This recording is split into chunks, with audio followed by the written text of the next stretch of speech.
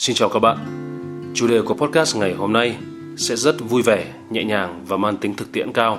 Đó là tầm quan trọng của nghệ thuật lắng nghe. Hay nói cụ thể hơn là làm thế nào để chúng ta rèn luyện và trang bị cho mình kỹ năng lắng nghe người khác một cách, đúng nghĩa và thật sự có hiệu quả. Thì không biết các bạn ở đây thế nào, nhưng mà ngày xưa lúc còn nhỏ ấy, khi mà đọc những cái tờ báo, đọc những cái bài viết của người nước ngoài, người ta viết là lắng nghe thật ra là một kỹ năng cần phải được rèn luyện và học tập.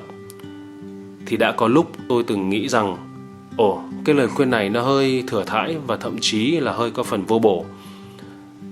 Bởi vì tôi quan niệm là con người ta sinh ra trên đời đã có sẵn 2 lỗ tai ở trên đầu.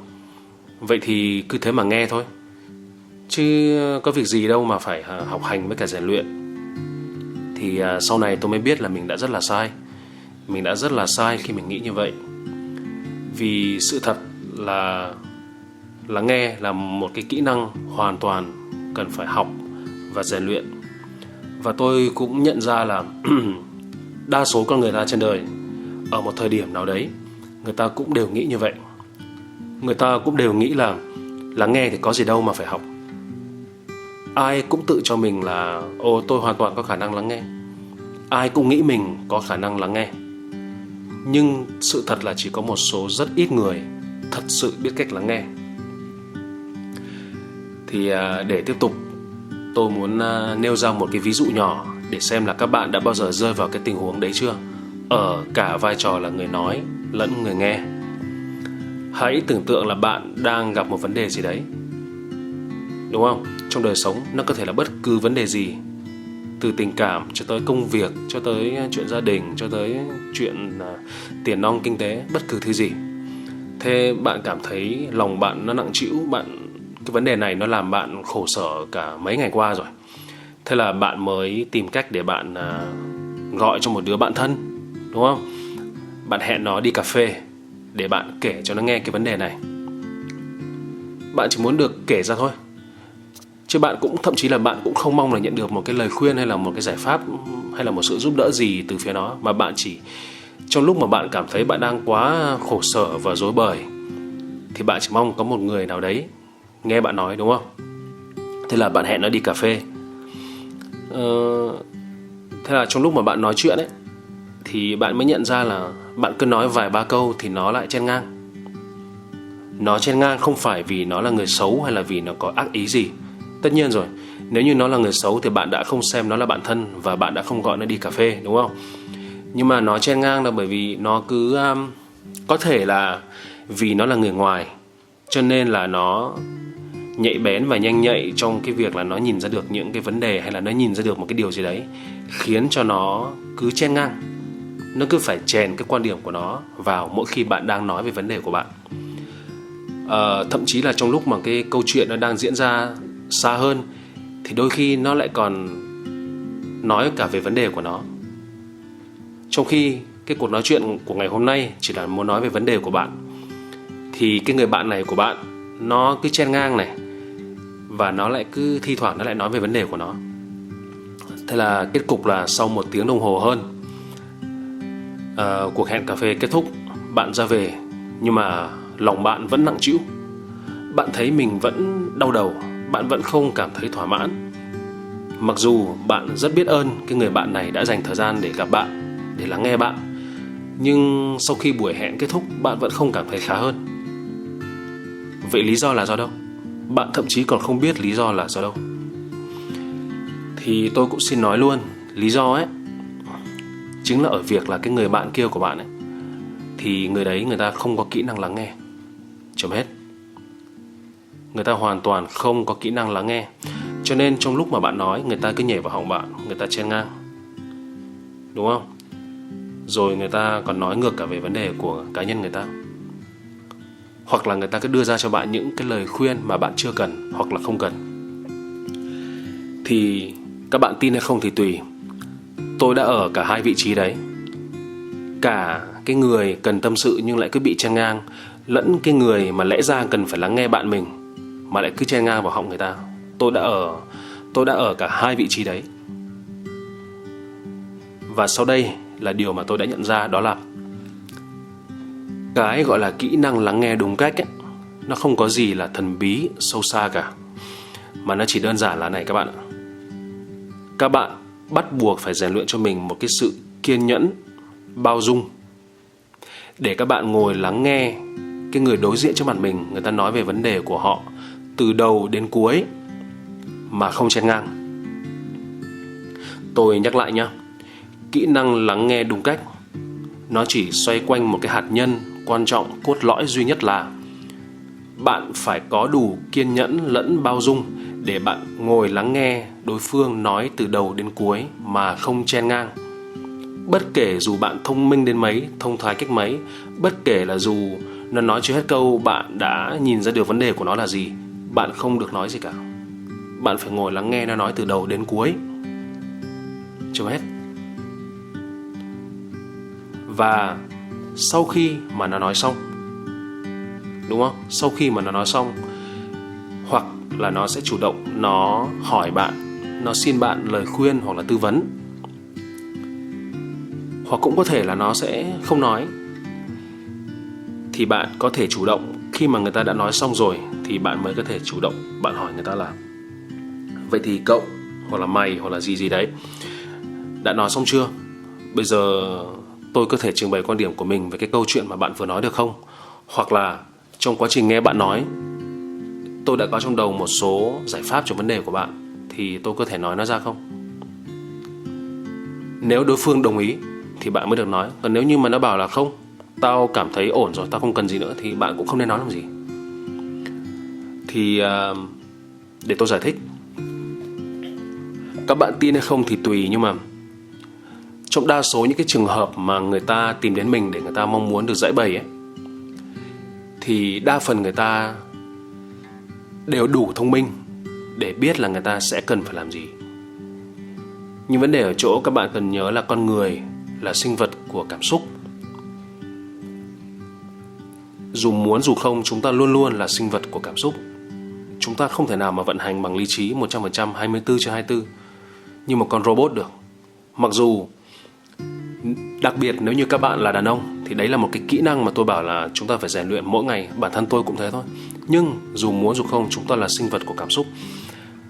Các bạn cần nhớ là đôi khi ấy, người ta cảm thấy bế tắc và nặng trĩu không hẳn vì người ta không biết cái giải pháp cho vấn đề của họ là gì, mà vấn đề là họ thừa biết nhưng họ không đủ can đảm này, hoặc là họ cảm thấy khó chịu này, hoặc là họ cảm thấy đau đớn khi họ phải chọn cái giải pháp đấy.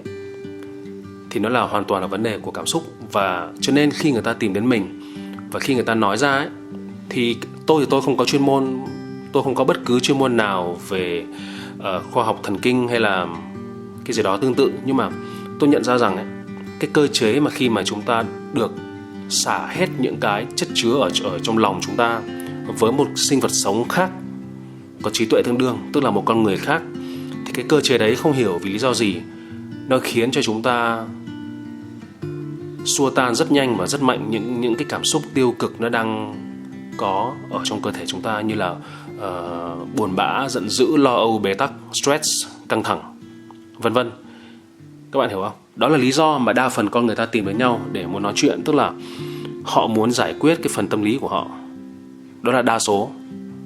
Chứ thật ra là họ đều biết họ cần phải làm gì rồi.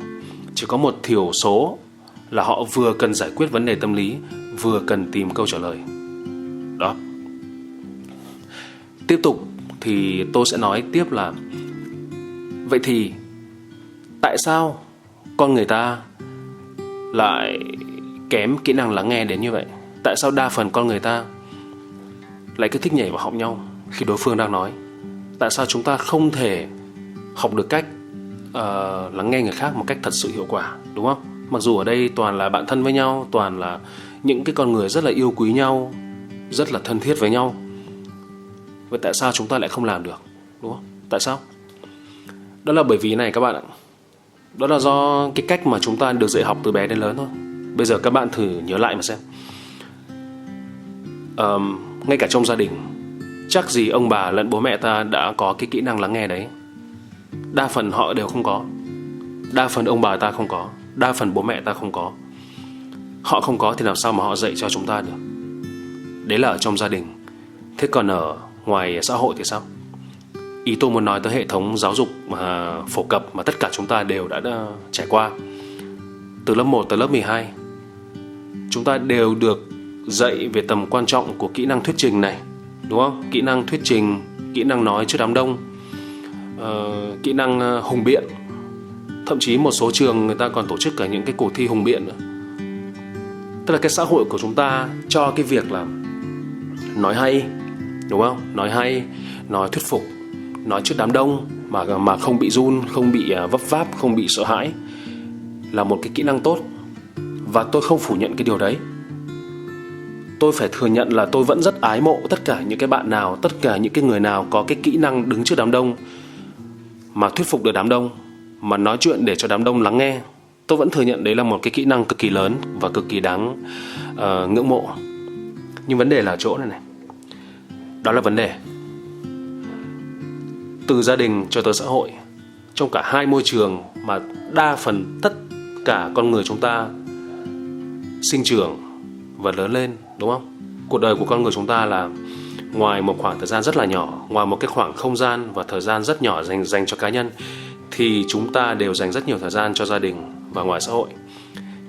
Thì ở cả hai cái môi trường lớn đấy, không ai dạy chúng ta về tầm quan trọng của kỹ năng lắng nghe cả. Chúng ta đều được dạy về tầm quan trọng của kỹ năng nói, kỹ năng thuyết trình, kỹ năng hùng biện, đúng không? Dạo mấy năm trở lại đây thì ở trên mạng hay có những cái chương trình của TED Talk, đúng không? Trong một khoảng thời gian nhất định thì người diễn giả phải trình bày được vấn đề của mình một cách thật là lưu loát và thuyết phục. Tôi xem ai nói trên đấy người ta cũng giỏi. Nhưng lại không có một cái cuộc thi nào hay là một cái chương trình nào tương tự dành cho người lắng nghe giỏi. Thì đấy là vấn đề của xã hội chúng ta. Chúng ta không dạy con em mình kỹ năng lắng nghe. Đó. Và bởi vì không ai dạy cho nên là cái kỹ năng lắng nghe này nó chỉ đến với cả một số người nhất định. Mà người ta, tôi nói chẳng hạn như là nếu như bạn là một người cứ bị thất vọng hết lần này tới lần khác vì các bạn không được lắng nghe một cách như ý, thì tự các bạn sau một thời gian tìm tòi và chiêm nghiệm đủ sâu và đủ lâu, các bạn sẽ ngộ ra được cái tầm quan trọng của kỹ năng lắng nghe. Nhưng đó là mình tự dạy cho mình, còn lại không ai dạy cho mình cả. Ok, như vậy là đã xong. Như vậy là lý do thứ nhất khiến cho chúng ta không có kỹ năng lắng nghe hiệu quả là vì là yếu tố giáo dục, là chúng ta không được dạy. Còn lý do thứ hai, thì cái lý do này thì tôi nghĩ là nó có phần nó kém phổ biến hơn. Đó là này. Bản thân sâu trong lòng của mỗi chúng ta ấy, ít nhiều nó luôn có những cái ẩn ức, nó luôn có những cái vấn đề bức bối, nó luôn tồn tại ở đâu đó trong lòng chúng ta.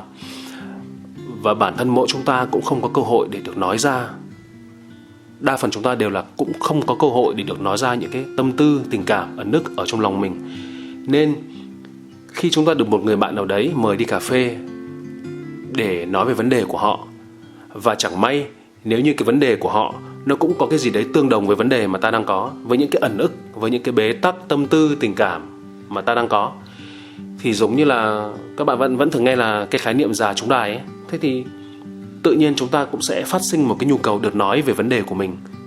Mặc dù chúng ta không có ác ý gì cả, chúng ta không có ý xấu, chúng ta không hề muốn dập tắt cái vấn đề của người bạn của chúng ta.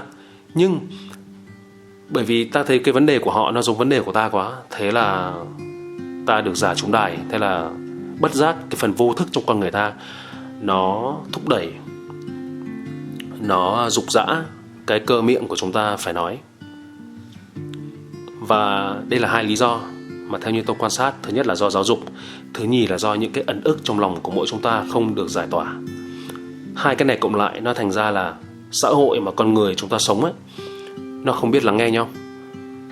Và các bạn thử tưởng tượng mà xem, một cuộc nói chuyện giữa hai con người mà cả hai đều nói, cả hai đều nhảy vào họng nhau, cả hai đều nói, thì tôi hỏi các bạn, ai sẽ là người lắng nghe? Tôi lặp lại câu hỏi nhé. Một cuộc nói chuyện mà hai con người cùng nói thì ai sẽ là người lắng nghe? Câu trả lời rất logic thôi. Nếu như cả hai con người đều nói thì có nghĩa là sẽ không ai nghe ai cả, và họ đang mất thời gian vô ích. Chuẩn chưa? Nguyên tắc là một người nói thì phải có một người nghe, và ngược lại. Một cuộc nói chuyện, một cái cuộc conversation nó muốn diễn ra hiệu quả thì phải có một bên im lặng, chứ không thể có chuyện là cả hai bên cùng mở máy được. Đó. Thì tôi nhắc lại, muốn lắng nghe người khác một cách có hiệu quả, các bạn cần phải luyện cho mình tính kiên nhẫn và tính bao dung, để các bạn thật sự lắng nghe người khác nói hết cái phiên nói của họ, rồi mới đến lượt các bạn trình bày. Thì tại sao lại là kiên nhẫn và bao dung mà lại không phải là những cái phẩm chất nào khác? Thì đơn giản thôi.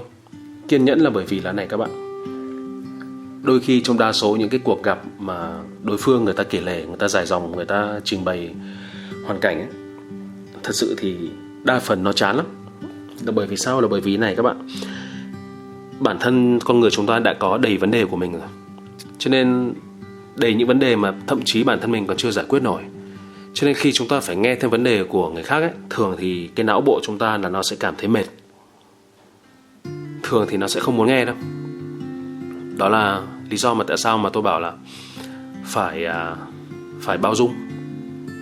Bạn phải đủ bao dung. Bao dung thực ra nó là tình thương yêu thôi. Bạn phải đủ yêu thương đối tượng, đủ bao dung để bạn nghe hết những cái bullshit của họ, những cái vấn đề của họ, những cái toxic, những cái chuyện chớ đất hỡi của họ. Còn kiên nhẫn thì rõ rồi, những cái chuyện chớ đất hỡi đấy nó tốn rất nhiều thời gian, thật sự là vậy. Mà bạn phải cố gắng bạn kiềm chế, bạn không nhảy vào họng họ, không chen ngang họ, mà bạn phải lắng nghe một cách có trình tự, theo cái trình tự mà họ đặt ra. Thì bạn cần đến sự kiên nhẫn. Tóm lại, kiên nhẫn và bao dung là hai cái phẩm chất mà bạn cần phải có nếu như bạn muốn lắng nghe người khác một cách có hiệu quả. Và chắc hẳn là chúng ta, khi mà chúng ta có những vấn đề của mình ấy, chúng ta đều muốn được lắng nghe một cách thấu hiểu, một cách kiên nhẫn và bao dung. Cho nên là hãy làm điều đó với cả người khác. Đấy là thông điệp duy nhất của podcast ngày hôm nay, đúng không? Và cái sự bao dung mà tôi nói tới ban nãy nó còn mang một cái hàm ý này, là bạn không nên phán xét họ. Bạn không nên phán xét những cái điều mà bạn cho là tiêu cực, là ngu dốt, là xấu xa trong cái câu chuyện của đối phương. Bạn hiểu không? Bạn hoàn toàn vẫn có thể bày tỏ một cái quan điểm nào đấy nó bất đồng, nó không có trùng khớp với cả quan điểm của đối phương. Chuyện đấy hoàn toàn bình thường. Bạn hoàn toàn có quyền bất đồng quan điểm với đối phương, nhưng bạn không nên phán xét họ. Bây giờ ví dụ một người bạn nào đấy của bạn, người ta bảo là đây là chuyện của hội chị em. Bây giờ một cô bạn gái của bạn tìm đến bạn và tâm sự là bây giờ là cô ấy đang yêu anh A, nhưng đồng thời cô ấy cũng đang thấy mình đang phải lòng cả anh B nữa, và cô ấy đang không biết phải làm như thế nào. Thì nếu như bạn là một người lắng nghe tồi, thì bạn sẽ phán xét là mày bắt cá hai tay như thế là xấu xa, như thế là không được đâu, như thế là không có đạo đức, như thế là phán xét. Bạn không nên làm thế. Bởi vì khi người ta đã đủ tin tưởng, khi người ta đã đủ quý trọng và tin tưởng bạn để mà người ta tìm đến bạn, để mà người ta bộc bạch, tâm sự, thổ lộ những cái tâm tư, tình cảm sâu kín của người ta, thì hãy đáp lại cái tấm lòng đấy bằng việc ít nhất là không nên phán xét người ta. Vậy một người lắng nghe giỏi, một người lắng nghe đúng cách và hiệu quả trong cái tình huống như thế thì phải nói gì? Thì như tôi đã nói, chẳng nói gì cả. Hãy lắng nghe từ đầu đến cuối và đừng chen ngang. Đó, tóm lại chỉ vậy thôi. Và tôi nghĩ là nếu như ai cũng học được cho mình, ai cũng tự trang bị cho mình kỹ năng lắng nghe đúng cách, thì tôi tin là xã hội con người nó sẽ bớt đi chút ít nào đấy những cái sự mâu thuẫn và xấu xa mà như chúng ta vẫn đang nhìn thấy. Ok, podcast của kỳ này tới đây là hết. Cảm ơn các bạn đã kiên nhẫn lắng nghe. Chúc các bạn luôn vui khỏe, vui sống và luôn là trung tâm của chính mình. Hẹn gặp lại các bạn vào ngày này tuần sau.